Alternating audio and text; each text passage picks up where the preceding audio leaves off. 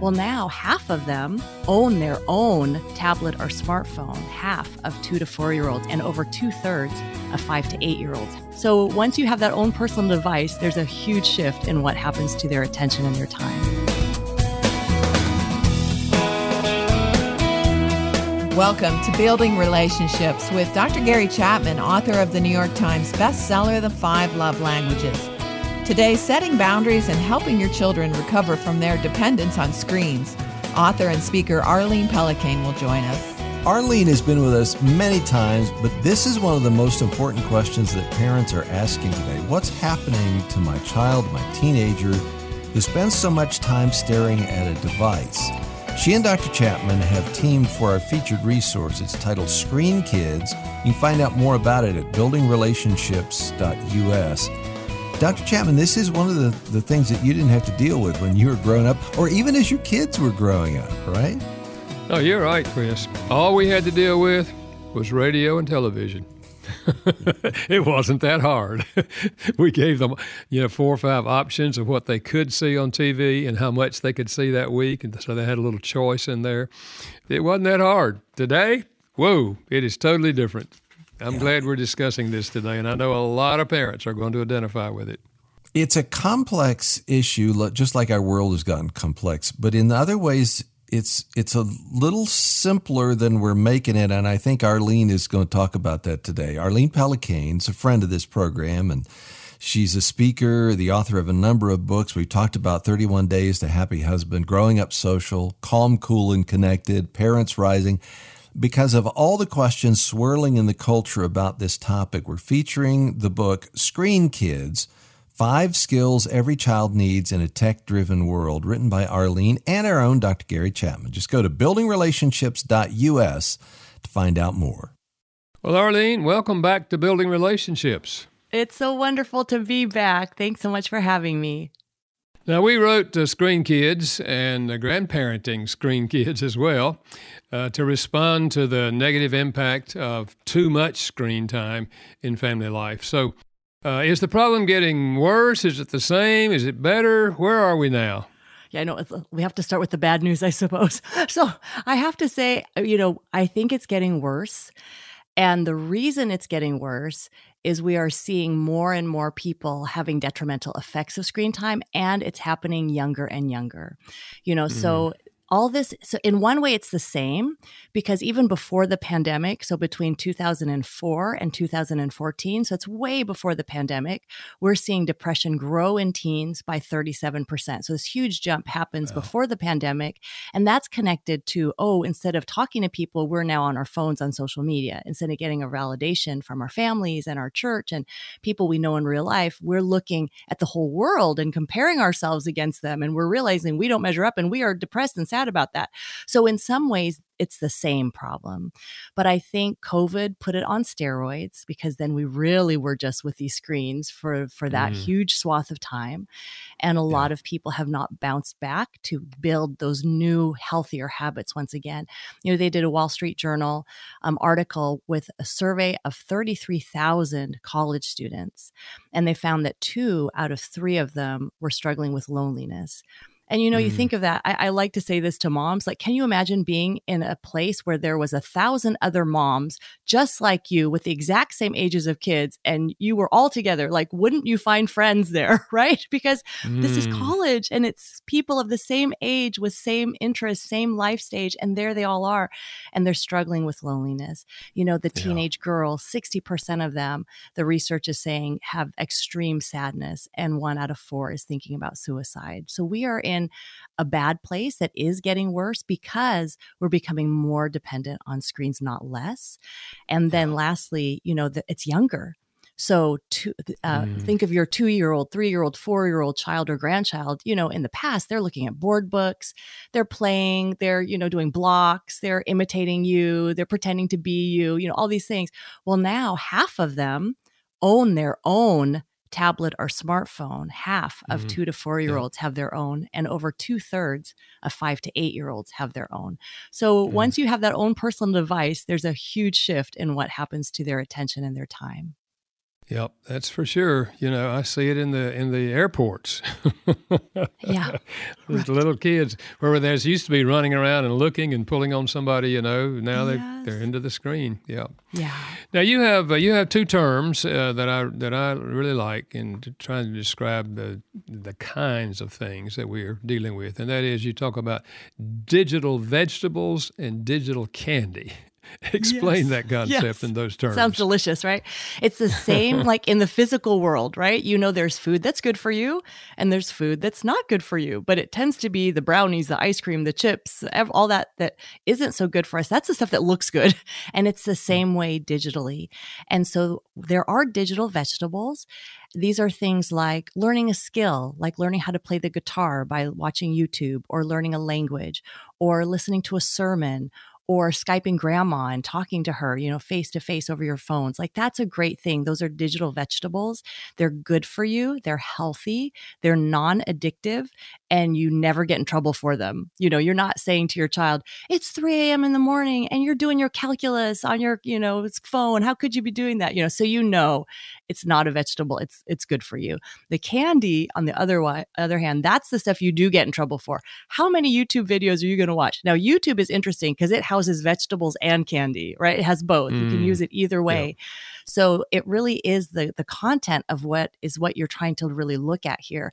But it's so easy. You could start eating a vegetable on YouTube, like I'm going to brush up on my Spanish, but before you know it, you're like somewhere completely different because they're offering you candy all the time of other things to watch.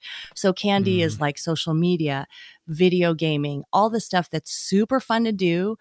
Well, brings a lot of amusement, and it's really hard to put it down. Just like if you have a bag of Oreos and you eat one, it's hard to just eat one. It's the same thing digitally. And I love to encourage parents and grandparents. Can you imagine if you had a giant bag of M&Ms? I love that family-size bag of M&Ms. And I carried it around with me all day long.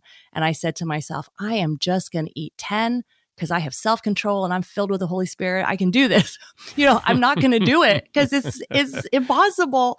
So it's the same way when we put a device that holds so much candy in reach of a child, whether it's just, on the table or it's in their pocket or wherever, and it's just in reach, then they're going to reach for that all day long. And we need to understand that in small a little bit of candy is okay. You've had your dinner, you've run around all day, you're having a piece of cake, enjoy your piece of cake. This is lovely.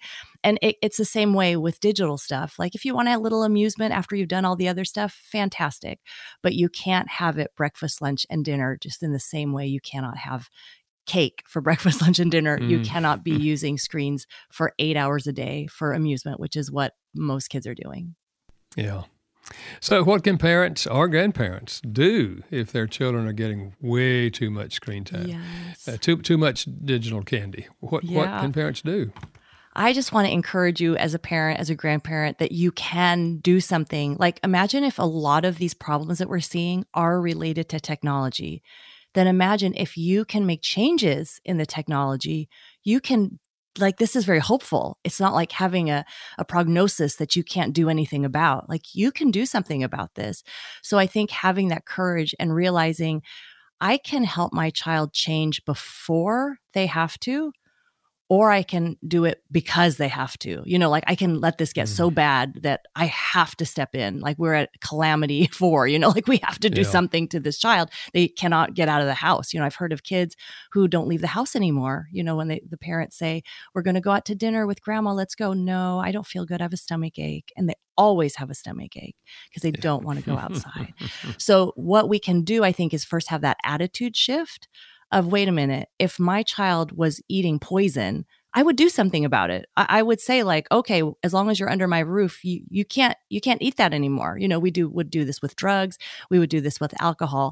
So treating it that same way of saying, wait a minute, if this is making you sick, I am going to do something about it. So it might look like a 2-week detox where you say, we're going to take a break from this video game or from social media for 2 weeks.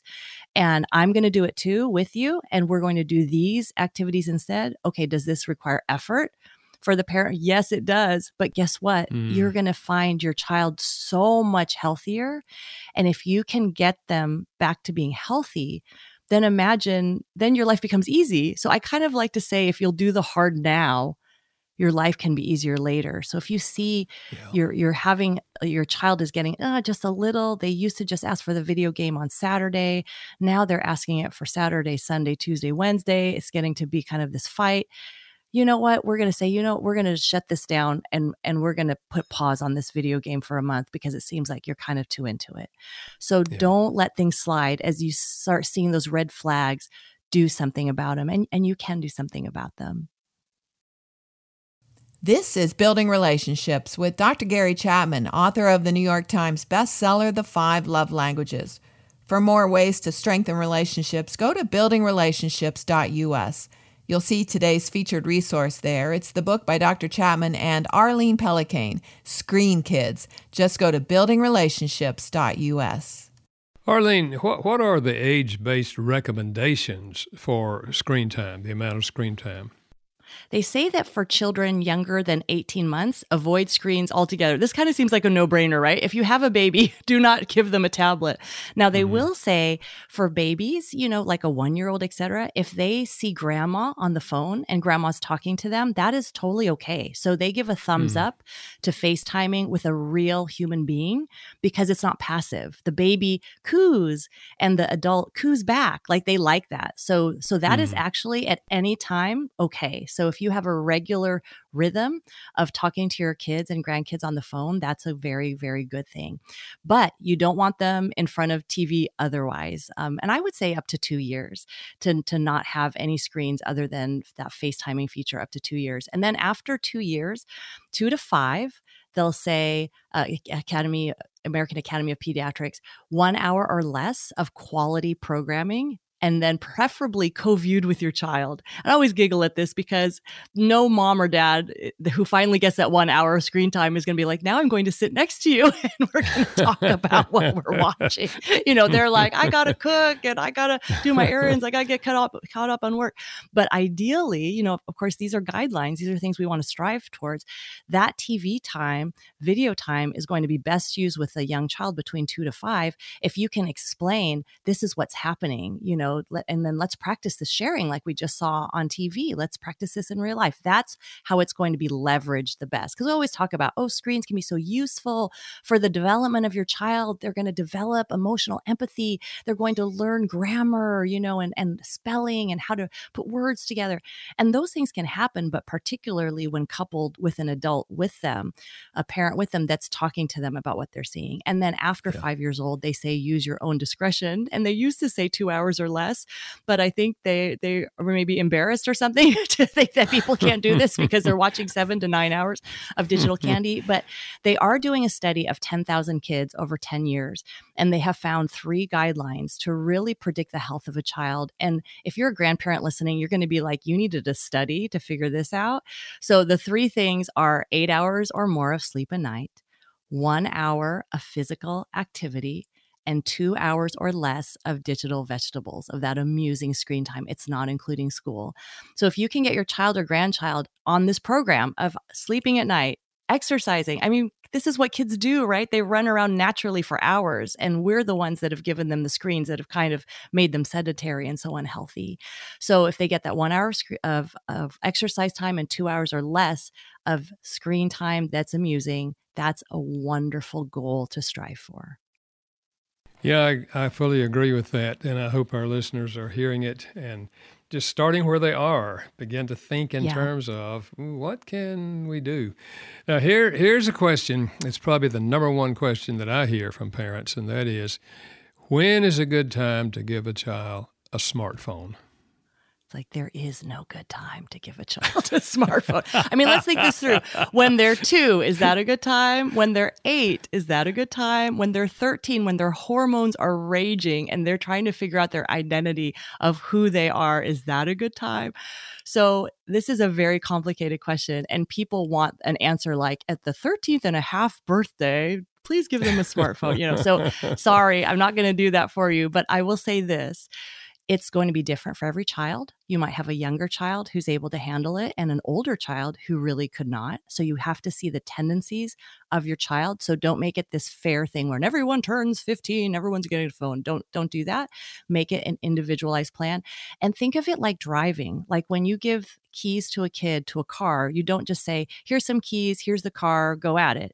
There's training involved. There's practice involved. There's, oh, wow, look, you have your permit and you ran into another car, and it's because you were irresponsible, not because you were learning, because you were irresponsible.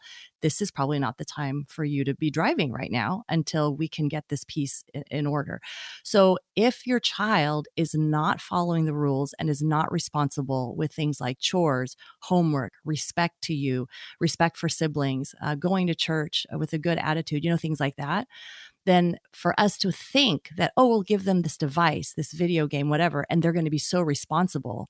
Like, where is the evidence for that, right? So there's no evidence for that. So you're also looking at, what's their character like? What's their responsibility like? Do they understand this? Because when you give them that smartphone, you're giving them the supercomputer that can give them pornography, that can waste their time, that can give them a worldview that is not Christian at all. So at best, it's just going to waste their time. But at worst, it's going to rot their soul and their heart. So what we have to think about, when are we giving this super weapon to our child? So I really recommend giving a dumb phone first. So that would be, I love the Gabb phone, GABB.com. And what it looks like, because it looks like a regular phone. Because you don't want the poor kid, pulls out the phone, it's like purple, it's got like parts on it or something. And they're like, this is the phone my parents gave me. So it looks like a normal phone, but it just calls, texts, GPS, music, pictures. And that's kind of what the kid needs it for. So they don't need a smartphone that goes on the internet, that has social media, that has gaming. So I really encourage you, when you're thinking, is this the time to give my child a smartphone? So you know what? Let me delay one more year and let's get that dumb phone instead. I think for sure, not in elementary school at all. You do not need a 4th, 5th, or 6th grader trying to put on makeup for girls or for boys nowadays. You just don't need that kind of influence in their hands in elementary school at all. If you need to contact them, then you get that dumb phone and you can contact them. And then I really caution I applaud like movements like Wait for 8th, which is saying wait for 8th grade. I applaud that movement. And that movement is saying wait at least until 8th grade or more. It's not saying you have to do it at 8th grade. So wait at least until 8th grade. And I would say, so Bill Gates did not give his kids a smartphone until they were in high school.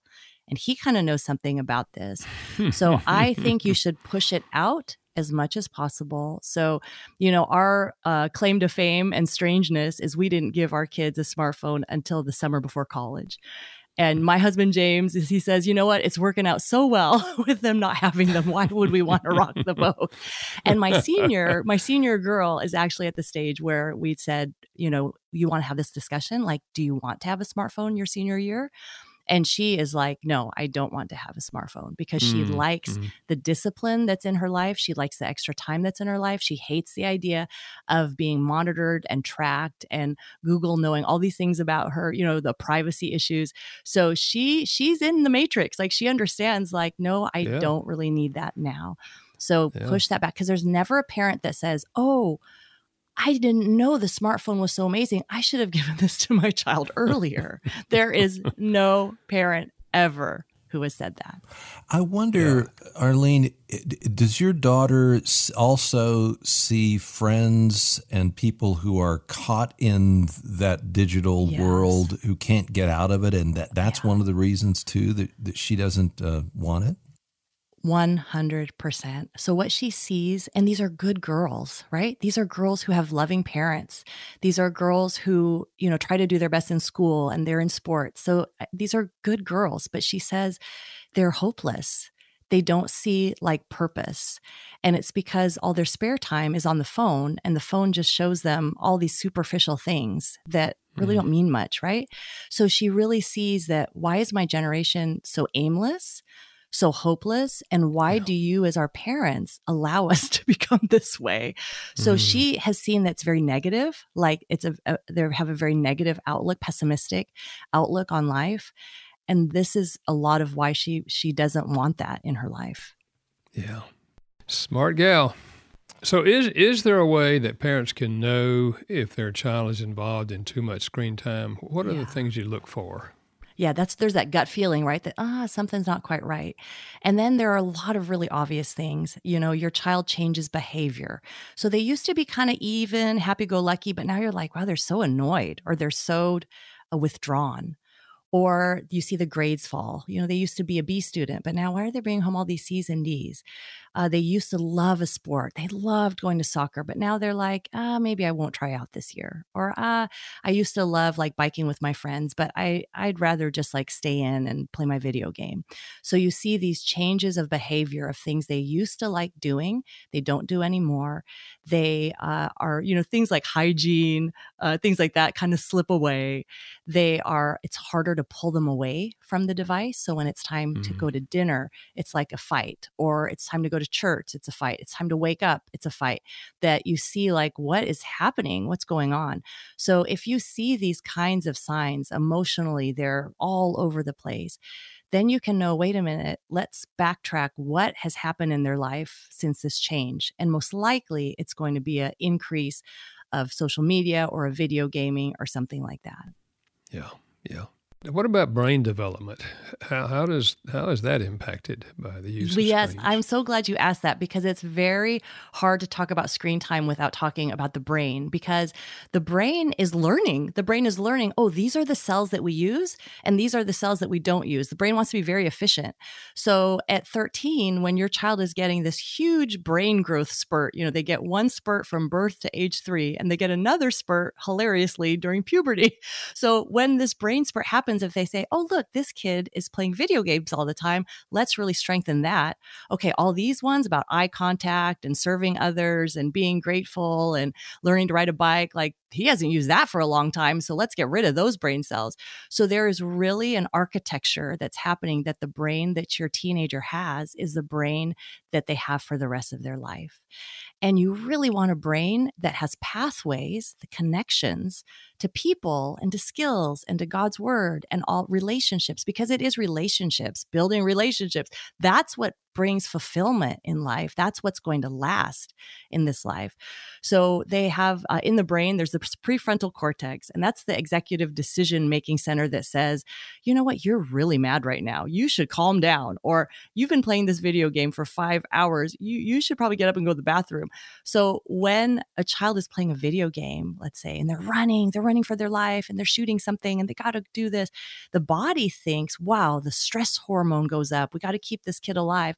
And all the blood drains out of the brain and that prefrontal cortex, and it goes into their major organs to protect them. And so what you end up having is this very flabby, weak prefrontal cortex, because it doesn't get much exercise. It doesn't get much use. And so if that happens once in a while, no big deal.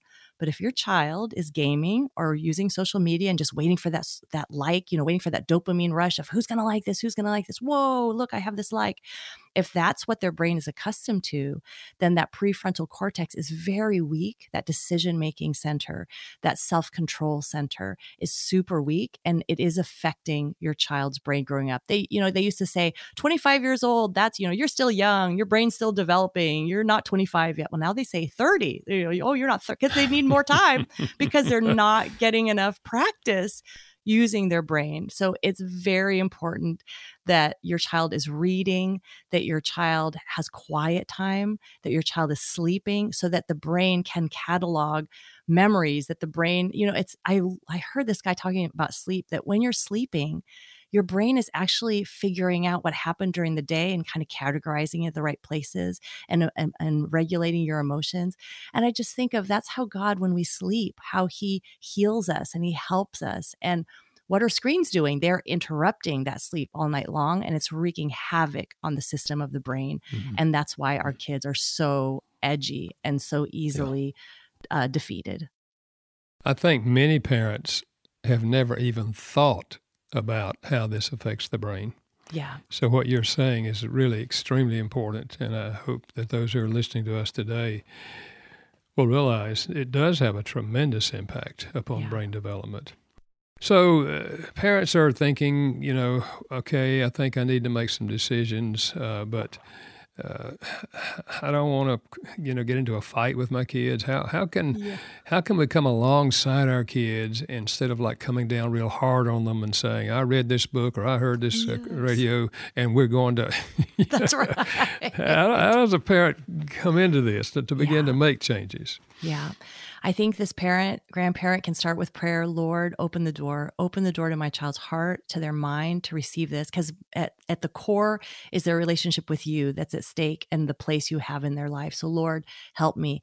And then, I learned this from you, Dr. Chapman, is in Screen Kids, we talk about the language of apology, of coming to your child, not like, oh, I've got the plan, but I'm sorry. I like to say to my children a lot of times, I've never had a college student and I didn't know what to do and I'm sorry, So you say to your 16-year-old, your 14-year-old, I've never had a 16-year-old, or maybe it's their third child and they're like, yeah, you have, but you can say, I've never had a 16-year-old like you, and I've made some mistakes and I've allowed some things, frankly, because I'm lazy. I mean, we are, all of us, because I've been lazy. I didn't want to fight with you. I didn't want that. So I just let things slide.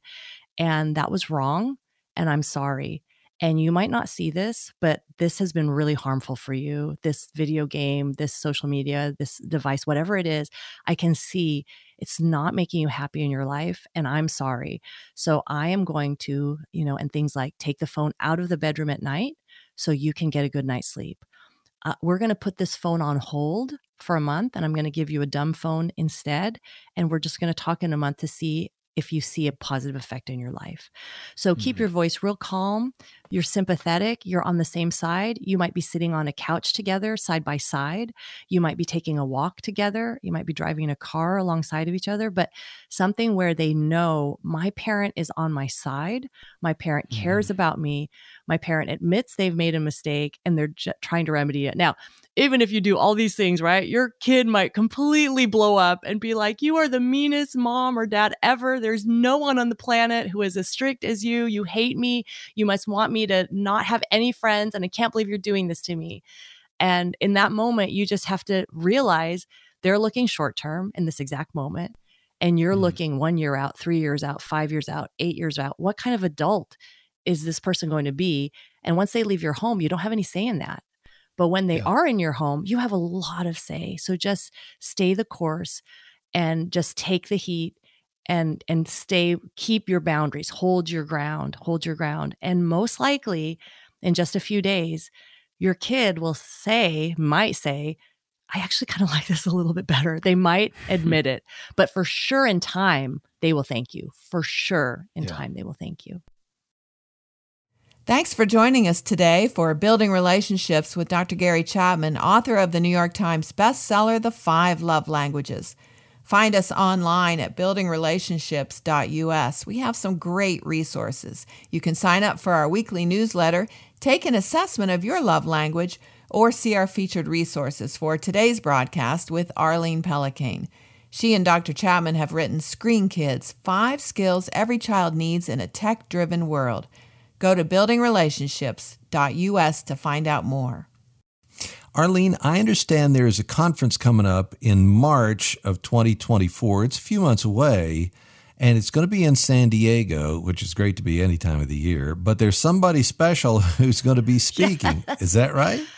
One of my favorite speakers of all time, Dr. Gary Chapman, is going to be there. It's going to be so exciting. It is a good day when I get to share the stage with Dr. Gary Chapman. So it'll be Dr. Chapman and myself, Bill and Pam Farrell, talking on marriage, Sally Burke, the president of Moms in Prayer, talking about prayer. And it is a day for parents and grandparents to gather and say, Lord, we care about our kids. We want to learn how to parent and grandparent better. And we're going to have extended worship and altar time to really seek God and ask God for help in our family. So I really hope you'll be a part. Parents Rising in sunny San Diego. So will it be online as well, or just in This will be on-site? only a live event. Yes. Okay. I think afterwards, some of those main sessions may be available, but it is only a live event. Yeah. So get to get to San Diego in March of 2024. We have a link there at buildingrelationships.us where you can find out more about that. But I think what you're doing is you're modeling, no, I don't want this on your computer or on your phone. I want you to be able to look face to face, right? Yeah. There is something really special, right? When you are there in person with people and you're hugging people and you're seeing the person in real life. It is something very special. I do love the live event. When I'm speaking, I love to speak to live people. Yeah. It's such a terrible alternative when they're not live. I do a lot of Zoom, and during pandemic, all of us did a lot of Zoom, but I always prefer in-person events. So I'm excited about it. I hope our folks who are listening will put that date on their calendar and plan to be there. Arlene, let me ask you this question. What advice do you give to parents of older children when their parents come in with these ideas, of kind of some limitations on screen time, and they're just super, super resistant? Yeah. And I think you can say, you know what, honey, child of mine, you're going to be out on your own soon. And when you're out on your own, you can do all these things. You can make all these decisions, and that's going to be your life and your decisions, and you'll have the consequences or benefits of your decisions. But right now, I'm paying the bills. Last time I checked, we pay the mortgage, we pay for your food, we pay for your school, we probably pay for your phone. So since we have all those things, we would not be responsible if we didn't do what we thought was right. So we want to do right to you. And this is what we believe is the right thing. And we understand that you don't agree, but that's our job, is to do what's right. And we love you. And we love you. And that's why we want to do what's right for you. I like that. It's accepting the responsibility that you, in God's plan as a parent, are the authority. Mm-hmm. But you need to be empathetic, just as you were in what you just said, empathetic with the child, understand how they may have feelings differently. I remember I said to my son along the way a few times, I said, Derek, just remember now, I'm the father and you're the son, okay? Mm-hmm. And I have the final word, and I'm going to always do what I believe is best for you because I love you. So, and I think, if a child, if you lovingly acknowledge your authority, they won't necessarily like everything that you do, but they will come to respect you. So, good word. What if your child says that they'll be left out if I don't, use social media or play certain games or, have a smartphone like my friends do? I'll be left out. This is such a good one, right? Because this is why we, especially as moms, we capitulate. We're like, oh, we don't want our baby to be left out of any group chat. Let's get the phone right now, So I think what we have to look at is, okay, we get the device so they won't be left out. But then what happens? Are they really not left out? Actually, it gives a microscope now on all the things that they are being left out of, right? They're seeing now, oh, look, this person is at such and such a place and I wasn't invited. Or this person just scored a touchdown. I've never scored a touchdown. And now they are feeling even more left out. So I want you to consider that question and realize that the phone does not solve that problem of being left out. In fact, it magnifies the problem for many kids. And if your child has competence in an area, so they feel they have a skill, it could be drawing or riding a bike or fixing cars, whatever, right? And they have a community of people, they have real people, hopefully at church, hopefully a few at school, maybe some family friends that you've been friends forever. If they have those things, they have skills that they feel proud of, they have people in their life who care about them, then they can combat that feeling of I'm left out because I don't have a phone or I don't have social media or I don't have video games, because they have something else that gives them belonging. Another thing to talk to your child about is, hey, guess what, sweetheart? Sweetheart for your girl and big guy for your guy. You get to be left out of a lot of future problems. For girls, you get to be left out of a lot of anxiety and depression that girls are feeling from being on 24/7. Remember when we went to school, you're trying to be cool, right? You're trying to have people like you. You're trying to be kind of like the popular kids as much as possible. So when you're in the hallway, you're trying to be this person. And then when you go home, you just kind of let your hair down and it's just like, whatever, good, now I get to relax. Well, kids now are always on. They're always in the hallway because they're always on social media trying to portray themselves, and it is exhausting. And so for kids, you can let them know, hey, I'm leaving you out of a lot of stress of having to keep up, of having to respond instantly, of having to stay awake at night to wonder, like, I don't want to like miss a conversation and then come to school and not know about something. You get to miss out on all of those things. And for boys, I mean, if they miss out on pornography, addiction to violent video games, that's really going to help them a huge amount in their life. So you kind of have to think too of what are they being left out of? And maybe this is quite a positive thing that they are being left out. So, Arlene, what about your own high school girls? What do they think about not having social media? Yeah, I have a senior and a freshman, and they both go to public school in San Diego. So we are not living under a rock, and they do not have social media. And you know what? People wonder, like, how, are they fighting you? Or do you guys have talks about this all the time? But I think because if you can reach your children when they're young, and you can help them have interests and do other things, then they'll see that, oh, I don't want to spend so much time just sitting on the phone. So it's kind of something inside of them, I think, that they do like it. They for sure like it. So it's not like, oh, I have no interest. No, they have interest. So how we've managed it is they use my phone for social media. So basically I look like I'm a tennis fan and, like it's all on my name that this is how it looks. But they use my phone, they scroll through it, and that allows them to see what they want to see, but it's not in their pocket all the time. And that's kind of been a good hybrid for us. And my younger daughter had said, and we were listening to a podcast or something, and that's another thing, is just have your kids learn alongside of you. So when I learn something about social media, I'll share it at the dinner table, or if I'm in the car, we'll listen to a podcast together about someone else that's not me, talking about the detrimental effects of social media, et cetera.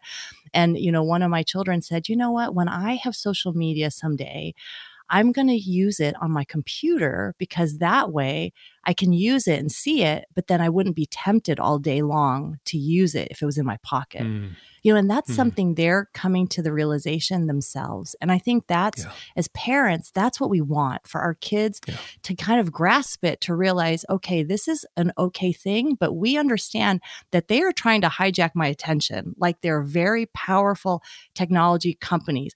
The U.S. Surgeon General, Vivek Murthy, has talked about this mental health crisis. And he said, you're pitting a child against the world's greatest product designers, and it's not a fair fight. So I think when kids, my kids have seen the documentary Social Dilemma, which talks about like all these tech insiders saying how they've created all these things to be as sticky and addictive as possible, that there's a reason that it has a notification that just says, someone's tagged you in a picture. Well, then you want to look at it, right? Like, oh, who's tagged me in a picture? Now you're opening your phone. Well, they could have designed it so that the picture just pops up, instead of that you've been tagged in a picture. They could have designed it so you just peek at it and say, oh, look at, I'm in this picture. But no, they want you in the app. They want you there. So I think when you're a child, my kids, since they kind of understand, oh my goodness, they're trying to manipulate me for my attention. They're trying to feed me things. I don't want that in my life. I want to be in charge of what they're feeding me and not vice versa. So there becomes then an independence. And I think that's really what we want to put in our young people. Yeah. Those are mature children. And they're never going to learn that on their own in our culture. It's going to have to come from parents if they learn that. Yeah. What would you say to the parent who kind of has already let the cat out of the bag? I mean, they've just let the child do what they wanted to do. How do you dial back some of the technology that's already been given? They've already been using it. And this is such a common question because most people will listen to this interview and be like, oh dear, like, okay, we've done this, we've done this, and this, let's just do from this day forward. God's mercies are new every morning. And so this comes with a thought of, okay, what would it look like if it was better? What would that look like? Would it be that they're not playing this super violent video game? Would it be that they're going to bed not with their phone, but, with scripture that I pray over them and we take the phone out of the room? So I think it begins with that apology, like we talked about earlier, that, hey, I've given you this device. I've allowed you to play this really violent video game. I know I've been letting you watch a show on Netflix, but I don't think this is really the greatest show on earth, So it's an acknowledgement that I've let you do these things and I'm really sorry. And I see now that it's not the best for you. And we're going to take this back. Now, of course, it's so much easier to never give it in the first place. than to take something back, right? So if you delay giving the device, then they just don't have it versus, wait a minute, I've had this phone for a year. There's a major ownership there. They feel like you can't do me wrong by taking that away. I've owned that for a year. But in reality, are they paying for it? No, you're paying for it. So you can obviously point that out in a loving manner, but that it's always going to be harder to take it away than to say no in the first place. So if you get into a juncture that you can say no, I just encourage you, remember this moment. May it come to you and say, you're going to say, no, let me wait. Just say, no, let me wait. So don't give in that moment. No, let me wait. But if it's already been out, then it has to be, you know what, honey, I know you're super used to doing this, super used to, but talk to them about it. If you didn't spend so much time playing video games, what are some of the other interests you would like to pursue? Are there things, do you want to pursue biking? Do you want to learn how to play pool? Do you want to play tennis? Do you want to ride horses? Whatever, like help your child see that there are other options. Maybe that is a helpful way to, we're going to dial back this technology piece, but I really want to help you, with your interests. Let's make a list. What are 10 things, if you got to be able to do them instantly, what are 10 things you'd want to be able to do? And then look at it. Okay, what are things that we could learn to do out from this list that are actual real things that you could learn to do? And I think that will help take the sting out of, hey, we're going to take away this technology piece. This is Building Relationships with Dr. Gary Chapman, and Arlene Pellicane is our guest. If you go to buildingrelationships.us, you'll see the book they wrote together, Screen Kids, 5 Skills Every Child Needs in a Tech-Driven World. Find out more at buildingrelationships.us. Arlene, are there good aspects? What are the beneficial aspects of a child's development in terms of technology? Yeah, people are wondering, is there anything good about this? We touched on one earlier, is FaceTiming people. I mean, imagine if your dad is deployed in another country and you get to talk to him on the phone and see his face. That's amazing. So I think that's kind of what drew us to this technology, that, wow, we can talk to each other. So I think going back to the voice, like having phone calls with each other, FaceTiming each other, those are very positive uses. If you use technology on purpose, like you're going to do it for, you're going to learn an art course, or you're going to communicate to a missionary, or you really have a purpose and it's helping you with your goal. I think it's extremely helpful. I mean, crazy helpful. We laugh at GPS, what in the world did we do before GPS? I mean, it gets us to our destination. So there are things that you can use on purpose. And I think that's the key, that before you turn on the device, you know exactly what you're there to use it for. You use it for that. And I think it can be extremely helpful. Yeah. Arlene, another whole subject, of course, that we deal with in the book is a matter of developing social skills for children. In a screen-driven age, it's more and more difficult to develop social skills, which they're going to need the rest of their lives. Yeah. So how do we, give us an overview of five skills that we deal with in the book that children need to learn in an age in which technology is so impactful? Yeah, we know about the A pluses in schools that we're all like, yay, get those A pluses. But really, it's the relational ones. So the A plus skill of affection, that they know how to give and receive love. The A plus skill of appreciation, that a child says, thank you, instead of, this is the old iPhone, I want the new one. The A plus skill of anger management. They're going to get angry. We all do. But how do we deal with this anger? How do we decide if this anger is right, good anger or bad anger? The skill of apology. Can your child say, I'm sorry? Like, take the blame. I'm sorry. I hurt your feelings. I apologize. Or is your child just going to not respond, just lose that friendship, never text that person back, and just forget about it. And then lastly, attention. Can your child take their wandering attention and focus? Can your child sit in a classroom and give a teacher attention, a pastor attention during a sermon, a parent attention while they're giving them directions? And I think attention is a huge one, because kids are so used to, think of Mr. Rogers. It was very slow paced, just one person just talking. And we all found that very mesmerizing, and even now as adults, if we watch Mr. Rogers, we think, wow, this is really slow. This is what's happening. So for kids, they're just used to every 3 seconds, something changes, something, explodes, something's very exciting. So it's very hard to keep their attention.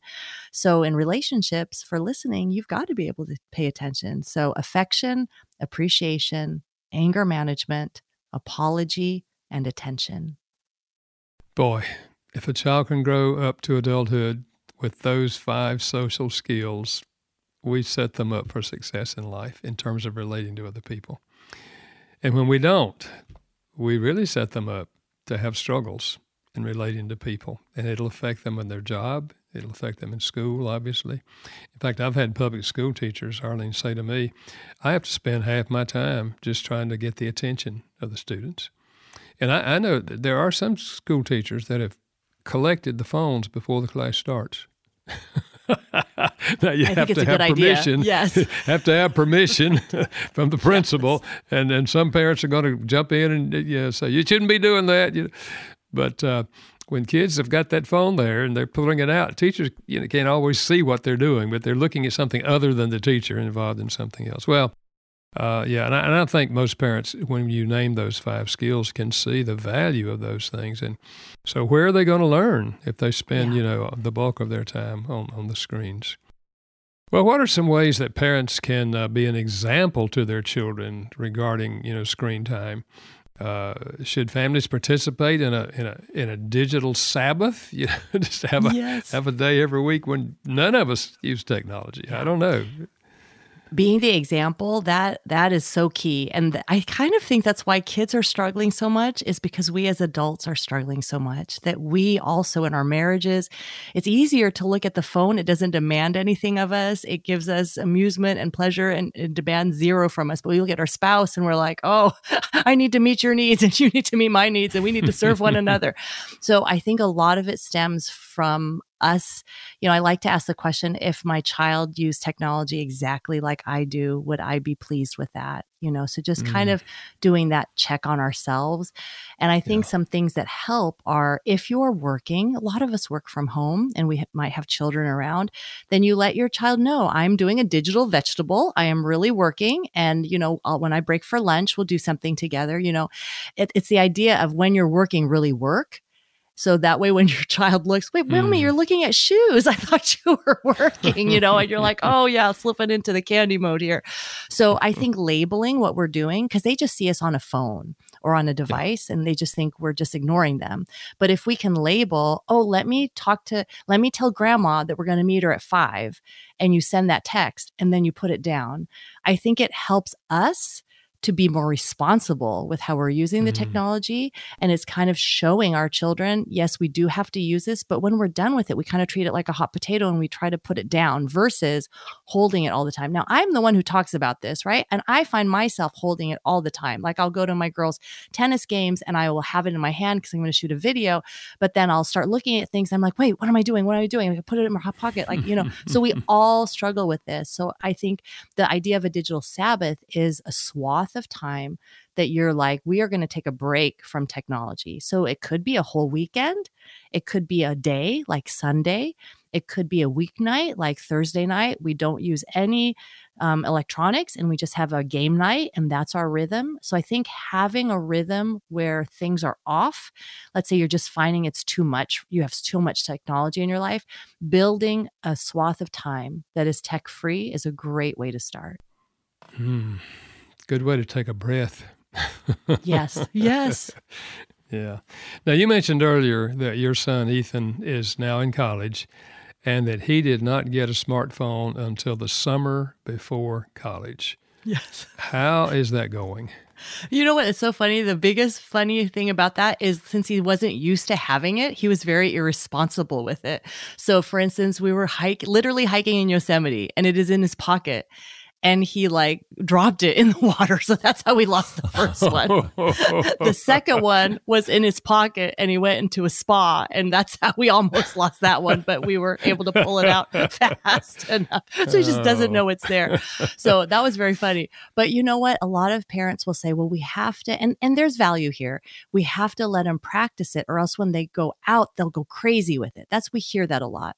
But if your child has been raised in your home for 18 years, right? and they have those values inside of them, I would argue that when they have the phone now, they have a much better chance of winning against the temptations of that phone because they've allowed their character to develop versus, oh, now I have this phone. Now I can go crazy on it and like play video games for 10 hours a day, So we've found that it's been really a great and easy transition for Ethan. He's very funny.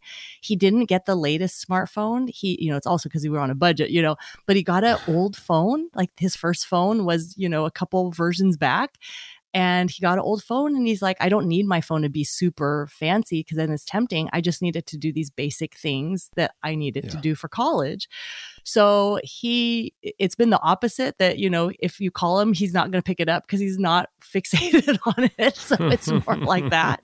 But he just uses it for what he needs. And he's been responsible with it. He has not started gaming. He is very involved in different things. So, he plays ultimate frisbee. He's involved in crew. He's a mechanical engineering major. He's got plenty to do. And I think what you'll find for kids is if you can send them out with that knowledge of there's a lot of exciting things in life that have nothing to do with the screen and they can engage in that, then the screen is not so tempting to them. Yeah. Let's say a word to grandparents. How can they get involved in screen time with their grandkids? Yes. So that whole idea of FaceTiming kids is so great. And so even if your child is in the neighborhood, that's not a bad thing. And if they're out of town, if you have like every Thursday night, before dinner to help mom and dad, I call and I read a story to my grandkids, like how wonderful. That's a wonderful use of technology and a great memory to make with your child. So have that regular time of using screens on purpose.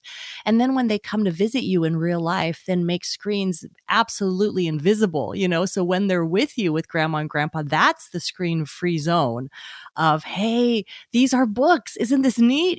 Like, let's go fishing. Let's take a walk. Come help grandma with her errands. You pick this out. Let's bake cookies when we get home.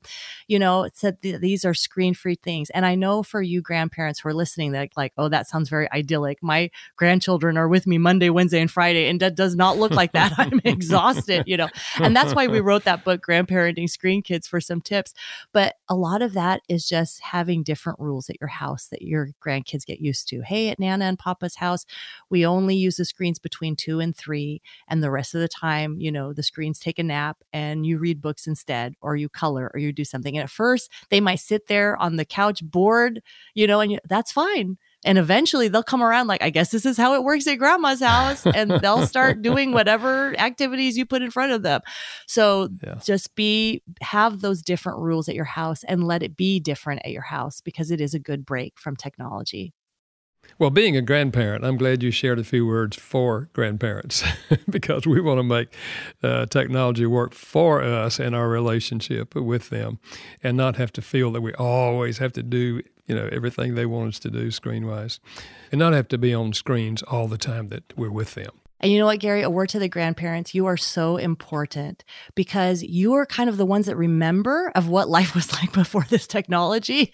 And you can show your grandkids, hey, there are lots of character skills. There are lots of there's music and there's art and there's reading and there's building and there's hard work and there's farming. Like you can teach us things that we're not learning about right now. So actually, sometimes grandparents feel like they're put to the side, but please know you're so important.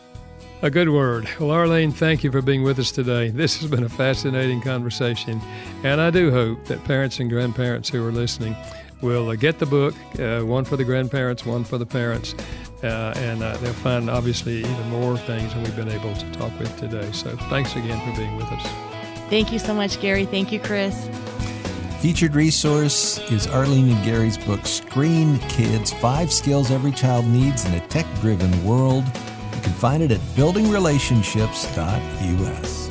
And next week, I'll tackle some of your questions about relationship struggles. Don't miss our October edition of Dear Gary. Well, a big thank you to our production team, Steve Wick and Janice Backing. Building Relationships with Dr. Gary Chapman is a production of Moody Radio in Chicago in association with Moody Publishers, a ministry of Moody Bible Institute. Thanks for listening.